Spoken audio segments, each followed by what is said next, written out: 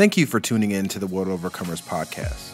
On behalf of our senior pastor, Andy Thompson, we appreciate your continued support and generosity. Make sure you subscribe to our podcast to receive updates when we post new content every week. If you would like more information or want to make a contribution to World Overcomers or Pastor Andy, visit www.worldovercomers.church/podcast. Once again, that is www.worldovercomers.church/podcast. Enjoy the message. Family, happy Wednesday. Come on, it's a good Wednesday night, and I'm back for week 2 of this sermon series on resilience. Come on, I want that word to get in your spirit. Come on, I want you to confess, I am resilient. Come on, I'm becoming resilient. God is birthing resilience in me. He's depositing resilience in me. Come on, the storm's not going to take me out. The trial's not going to take me out. Come on, the temptation is not going to take me out. I'm resilient. I'm built strong. Last week, we really focused on the integration of life. That life is not designed by God to be segregated. That life is not designed by God to be compartmentalized. But life is designed for integration. And you need integration in order to have, come on, say it with me, put it in the chat, integrity. Let's see how many people remember. Come on, who was here last week? Let me know in the chat if you were here last week. Come on, type in the chat if you were here last week. And don't just type in the chat that you were here last week. Tell me if you're trying to get perfect attendance. Come on, perfect attendance. I want you here all 4 weeks. If you're from World Overcomers, welcome. You know me. My name is Pastor Manny Arango. If you're not from World Overcomers, hey, welcome to the Wednesday night virtual experience at World Overcomers Christian Church. The title of this sermon series is Resilient. Okay, resilient. And that's a word that I feel like the Holy Spirit put in my heart for us as we go through these 4 weeks. We're going to continue talking about integrity because you cannot be resilient without integrity. A lot of times we talk about being resilient as someone who stands strong underneath the pressure of a trial or a negative circumstance or a difficult season. But you don't just want to be resilient against trials and negative circumstances and storms. You want to be resilient against temptation. What made Jesus resilient is not just that he was resilient in storms or resilient in opposition, but he was resilient when the enemy tempted him. Say, okay, temptation. So I want you to write this down or type this in your notes app or whatever you got to do. Integrity is a vital ingredient to building a resilient life. Integrity is a vital ingredient for building a resilient life. I want you to be a resilient person because resilient people are consistent. Resilient people are dependable. Resilient people have made up their mind about their mission and about their purpose. Resilient people are people who God can trust, who God can count on. So I want to continue talking about Joseph's integrity, okay? We're talking about this character in the Bible. His name is Joseph. And I want to continue talking about Joseph's integrity, okay? I want to bring you to Genesis chapter 39, okay? Genesis chapter 39. I'm going to flip there in my Bible. This is the account of Joseph and Potiphar's wife. Genesis chapter 39, Genesis chapter 39 says this.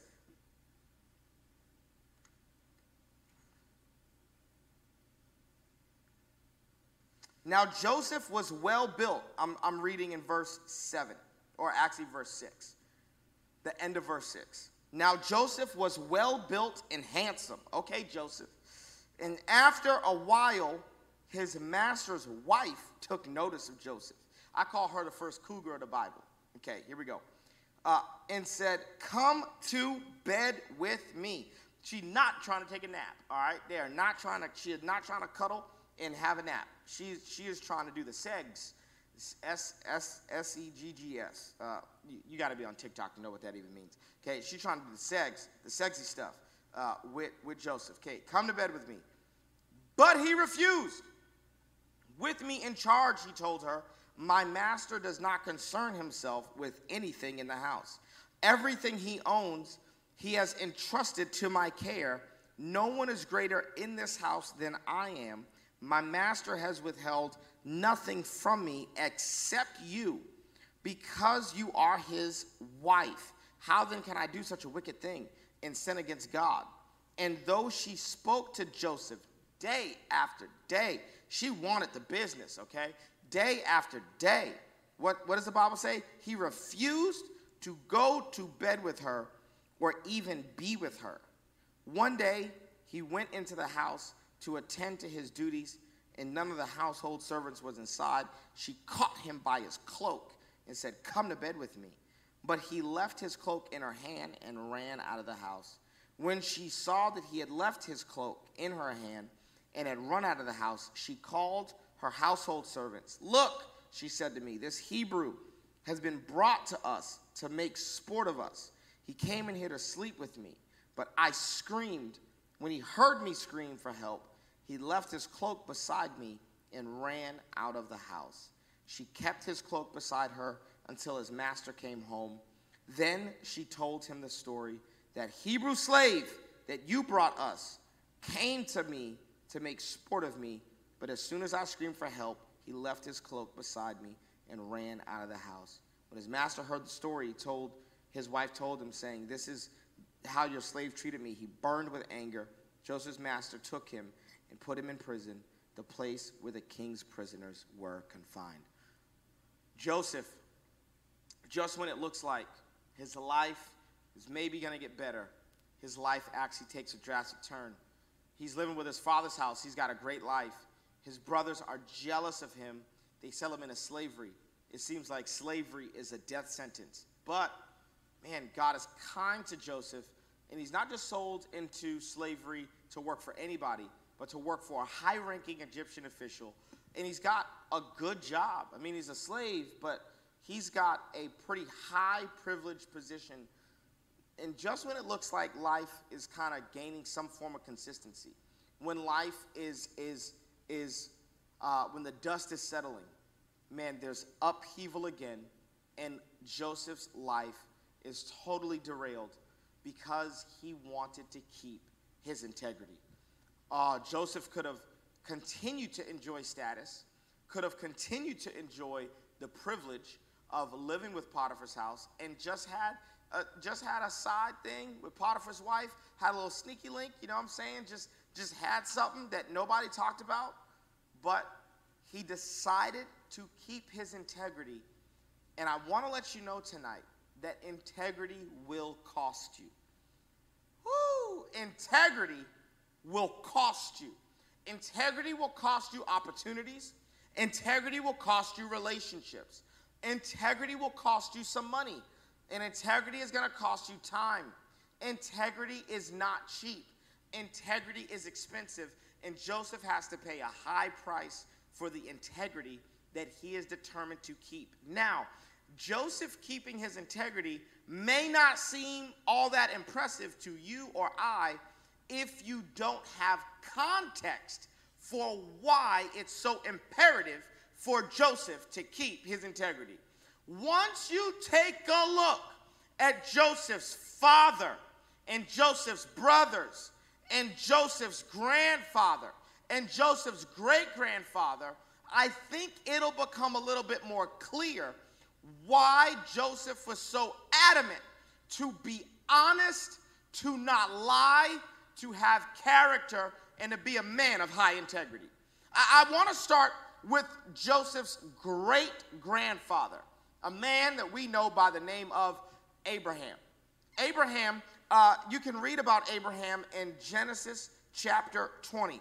In Genesis chapter 20, the Bible tells us, I don't want to paraphrase, I actually want to read it. Let's go to Genesis chapter 20.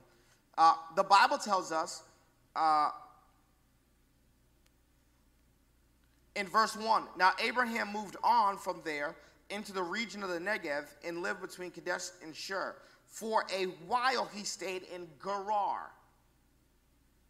And there Abraham said of his wife Sarah, she is my sister. Then Abimelech, king of Gerar, sent for Sarah and took her. So Abraham has lied now for the second time about his wife being his sister. Abraham, man of faith, woo, but that integrity though, that integrity is slipping. Abraham lies, and God then has to stop this. It says this, but God came to Abimelech in a dream, and one night said to him, you are as good as dead because of the woman you have taken. She is a married woman. Now Abimelech had not gone near her, so he said, Lord, will you destroy an innocent nation? Did he not say to me, she is my sister? And didn't she also say, he is my brother? I have done this with a clear conscience and clean hands. A heathen got more integrity than Abraham.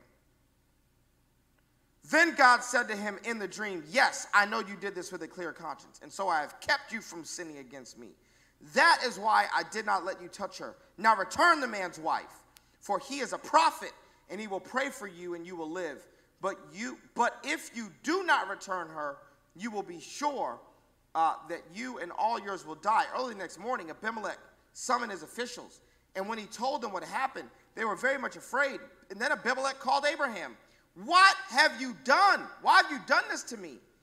How have I wronged you, that you have brought such guilt upon me and my kingdoms? You have done things to me that should not be done. And Abimelech asked Abraham, what was your reason for doing this? And Abraham's reason is fear. He's scared. And so what does he do? He compromises on his integrity because he's scared. Now here's what Abraham cannot foresee. I need you to get this. Abraham's wife is not even pregnant yet.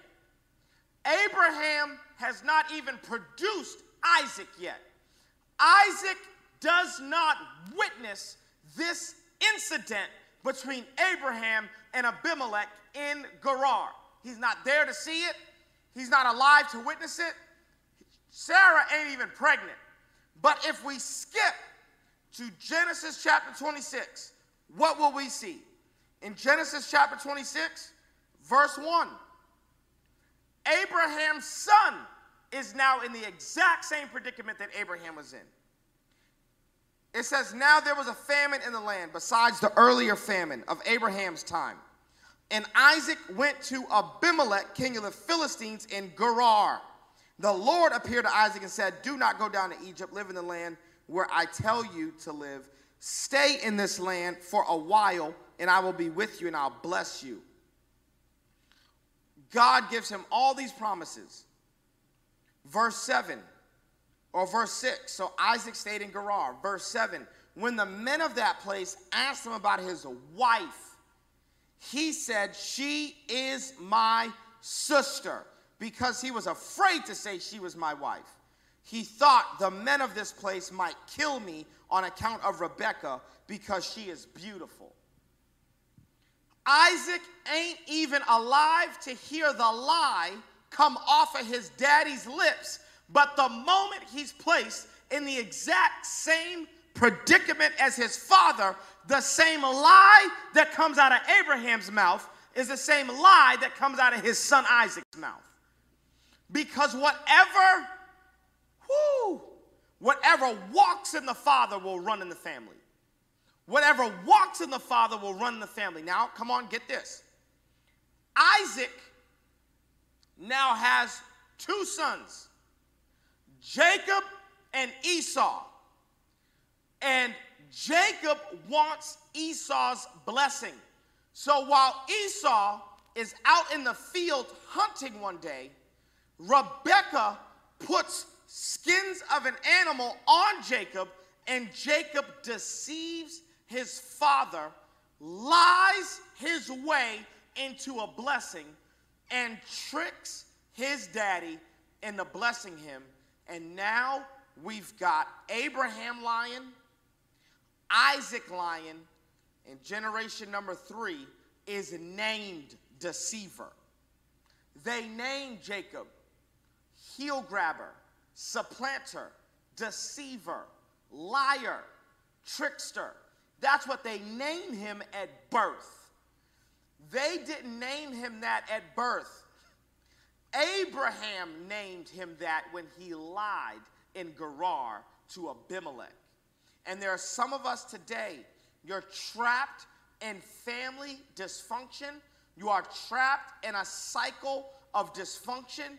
You are trapped in a generational curse that has been on your family for multiple generations. Now get this.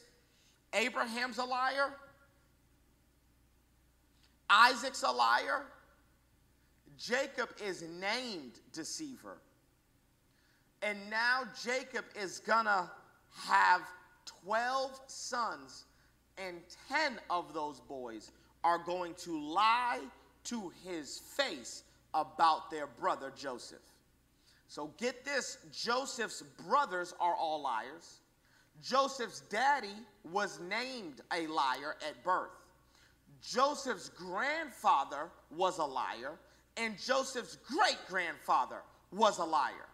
Joseph is surrounded by liars, but decides, as for me and my house, I'm going to tell the truth. Now I understand why he would not compromise on his integrity when Potiphar's wife wanted to have sex with him. Because for Joseph, it wasn't just about that moment. Joseph understood that I've got to break out of the cycle of a lying and deception and the lack of integrity that has cursed my family for 4 generations.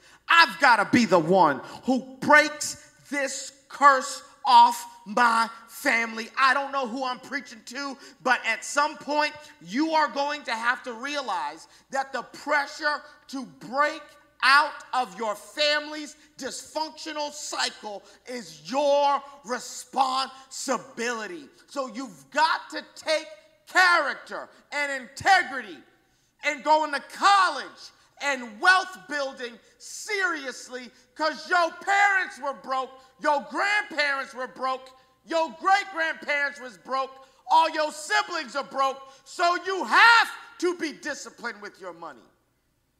Your parents were uneducated, your grandparents were uneducated, your great-grandparents are uneducated, and now the enemy's tempting you to drop out of college. And at some point, you've got to realize it's bigger than you.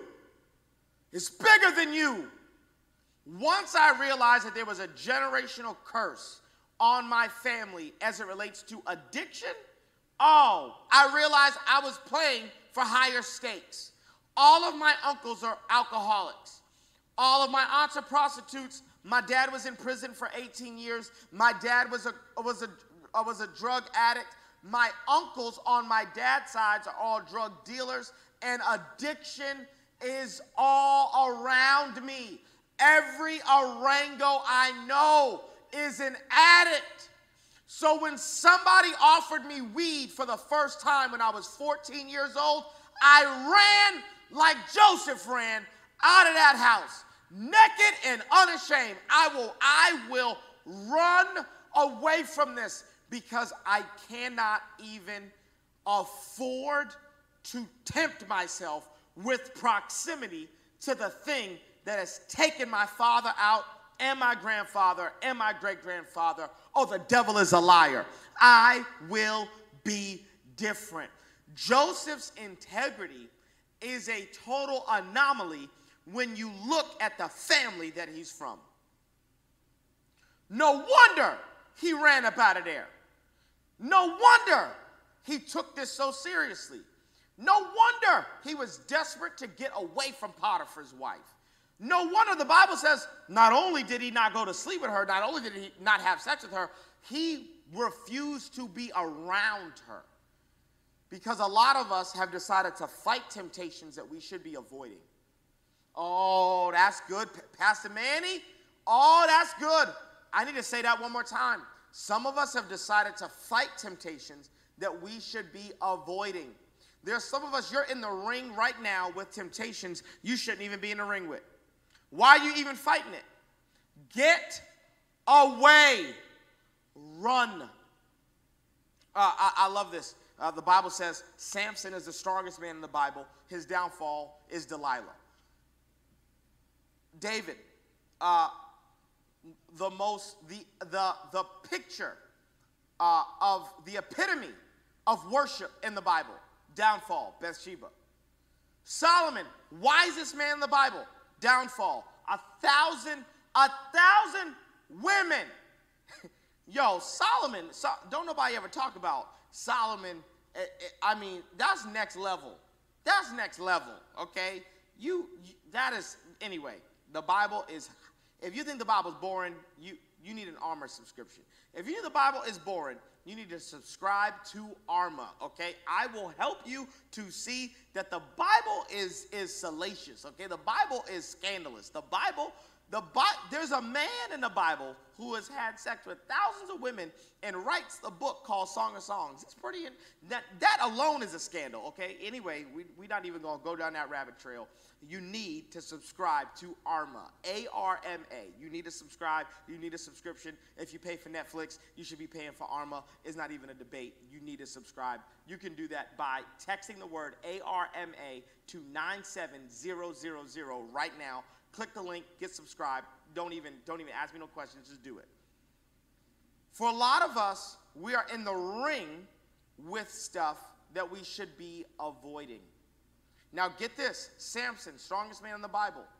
Strength is not able to keep him from Delilah. David, the epitome of worship. Worship is not able to keep David from sexual temptation. You can worship God all you want and still be a little lust bucket, okay? Please, don't even get me started. Don't even get me started. Because for a lot of us, you are addicted to intimacy. Whether that's intimacy with God or intimacy through sexuality, there's actually a strong link between worship and sexuality, but we don't even got time to get into it. This is why the Corinthian church, they spoke in tongues a lot, they worshiped a lot, but they were also sexually immoral.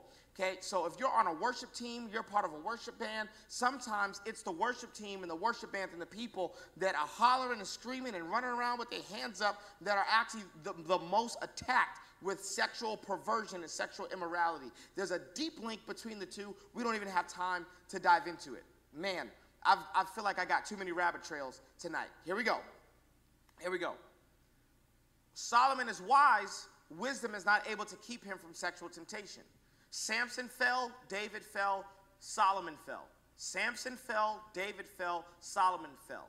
Strength, worship, and wisdom not able to keep these three men from sexual immorality. Do you want to know what was able to keep Joseph from sexual immorality? Some Nikes. That's what helped him. Nikes. That's right. Sneakers.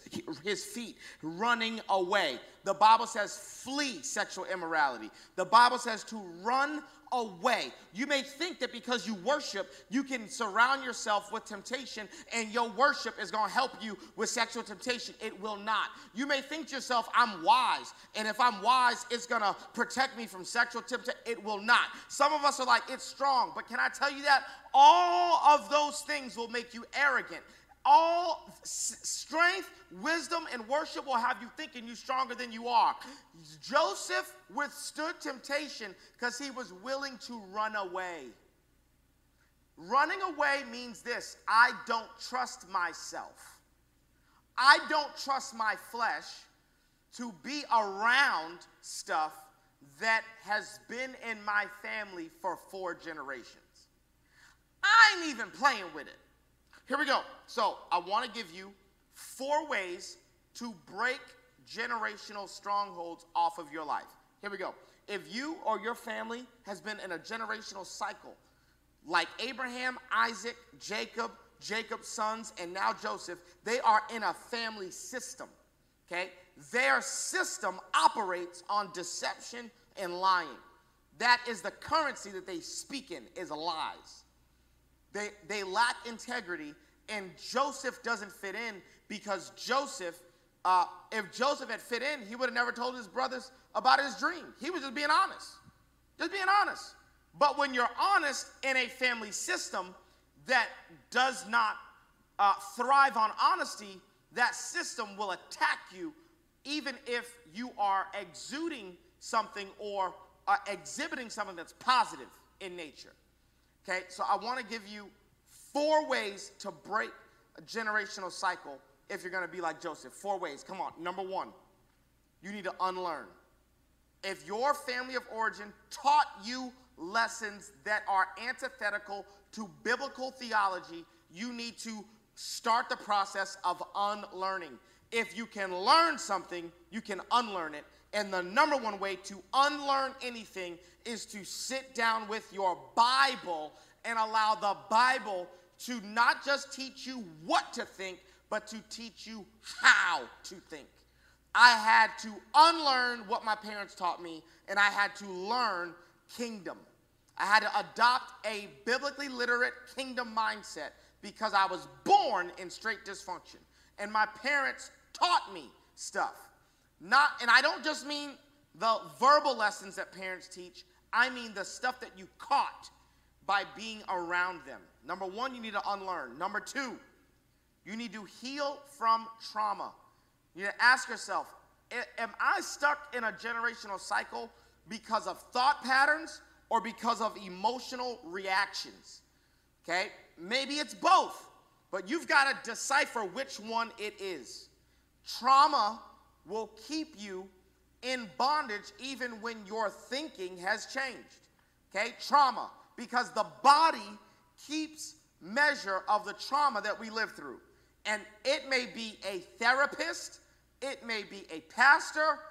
I don't know your specific need, but can I tell you that you need to prioritize healing from trauma?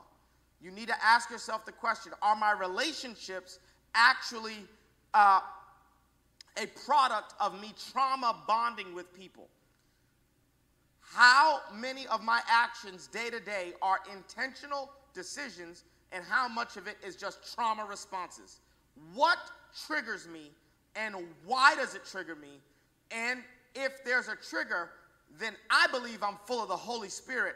So the Holy Spirit is going to help me to identify not just what the trigger is, but why the trigger is there. Because every trigger is attached to trauma.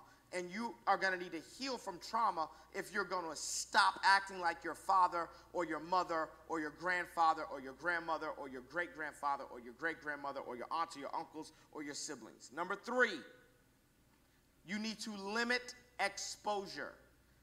If there are people in your biological family of origin that have taught you lessons that are toxic and have traumatized you, then 3rd, you need to create distance between yourself and them.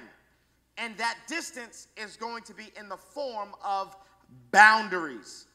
Boundaries. Okay? Which means, okay, when a toxic person is met with a boundary, they call it rejection. Okay?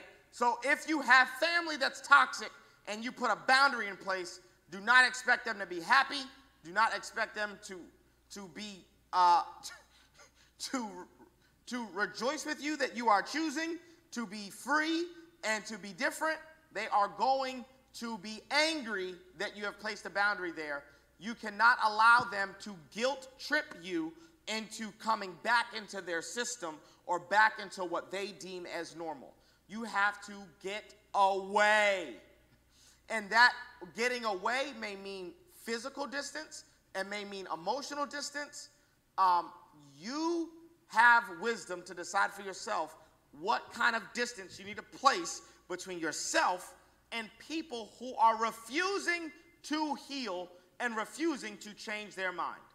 So if someone has taught you something that is toxic or traumatized you, and that family system does not want to acknowledge their wrong, change their behavior, and respect your boundaries, then your boundaries actually need to get stronger, and you need to create even more distance between yourself and the source of the sickness.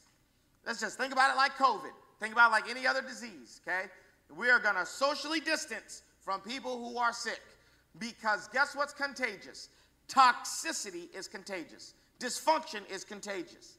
And the more you expose yourself to people who are toxic, the more susceptible you are to acting in that toxicity and thinking that that toxicity is normal and making excuses for that toxicity.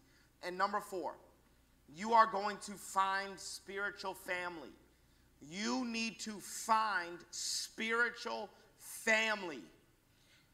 We need you to embrace the fact that church is not just a place where we teach concepts, but a family that you join into. A community of people that now become your new spiritual aunts, your new spiritual uncles. You get spiritual parents in church and spiritual siblings. Pastor Andy is a spiritual dad to me. The reason he's a spiritual dad to me is because he helped me to unlearn what my biological father taught me, and he began to teach me new stuff. When I first sat down with Pastor Andy, I remember we were at South Point Mall, and he said, "You're like someone who's got all the right parts, but somewhere in the factory, they assembled you incorrectly. You got all the right parts, but they assembled you wrong." And he said, "Son, what we're going to do over the course of the next couple years is we're going to take you apart and reassemble you the right way." I had to allow a spiritual father to do that for me.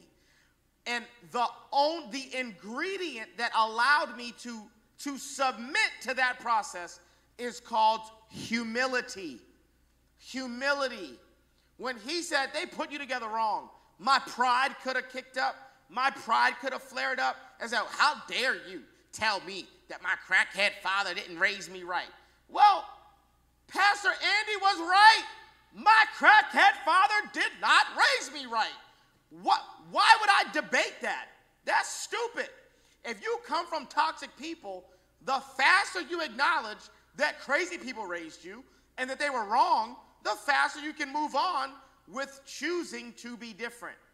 But you can't be loyal to crazy people and continue to be around them and just use church as a Band-Aid instead of using church as surgery.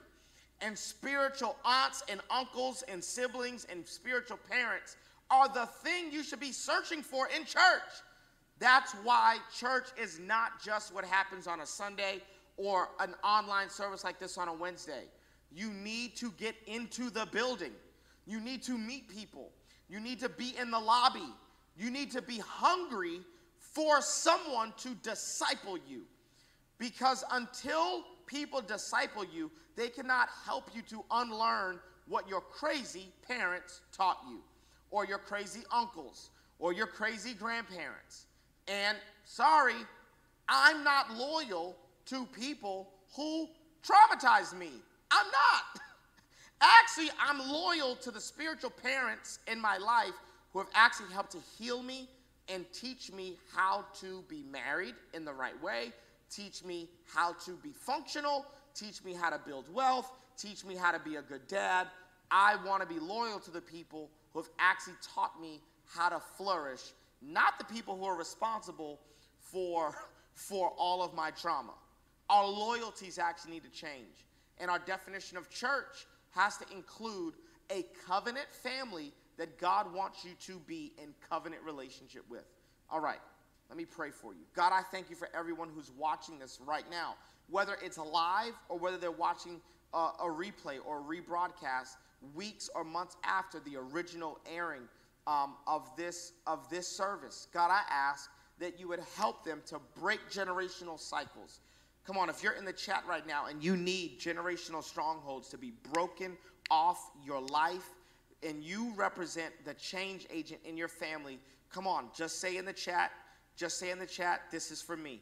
This prayer is for me. Can you just say those words? This prayer is for me. God, I thank you right now that this prayer is going to the four corners of the earth. Wherever they're watching from, God, I ask that you would begin to rewire their thinking. God, I thank you right now for Josephs and their family. God, I thank you that there are people watching this who are going to be like Joseph. And I ask God that you would give them tough skin to be ready for the hate that's coming from their brothers because they think they're better than me. God, we know that jealous people are hurtful people. So God, we're not going to let their jealousy keep us little. God, we are going to be okay with their jealousy because we want to be everything that you want us to be. God, I ask that you would bless every person watching this wherever they are. In the matchless name of Jesus we pray. Amen, amen, amen. Hey, if you're a part of World Overcomers, we'll see you here in person on Sunday. If you're not a part of World Overcomers, you can stream on Sunday and make sure that you follow everything that World Overcomers is doing. I'll see you for week 3 of this sermon series on resilience. Loved you so much. Peace. Hopefully you were blessed and encouraged by this message. Visit www.worldovercomers.church/podcast for more information on WOCC and events that are coming up. Maybe we are coming to your area soon. God bless.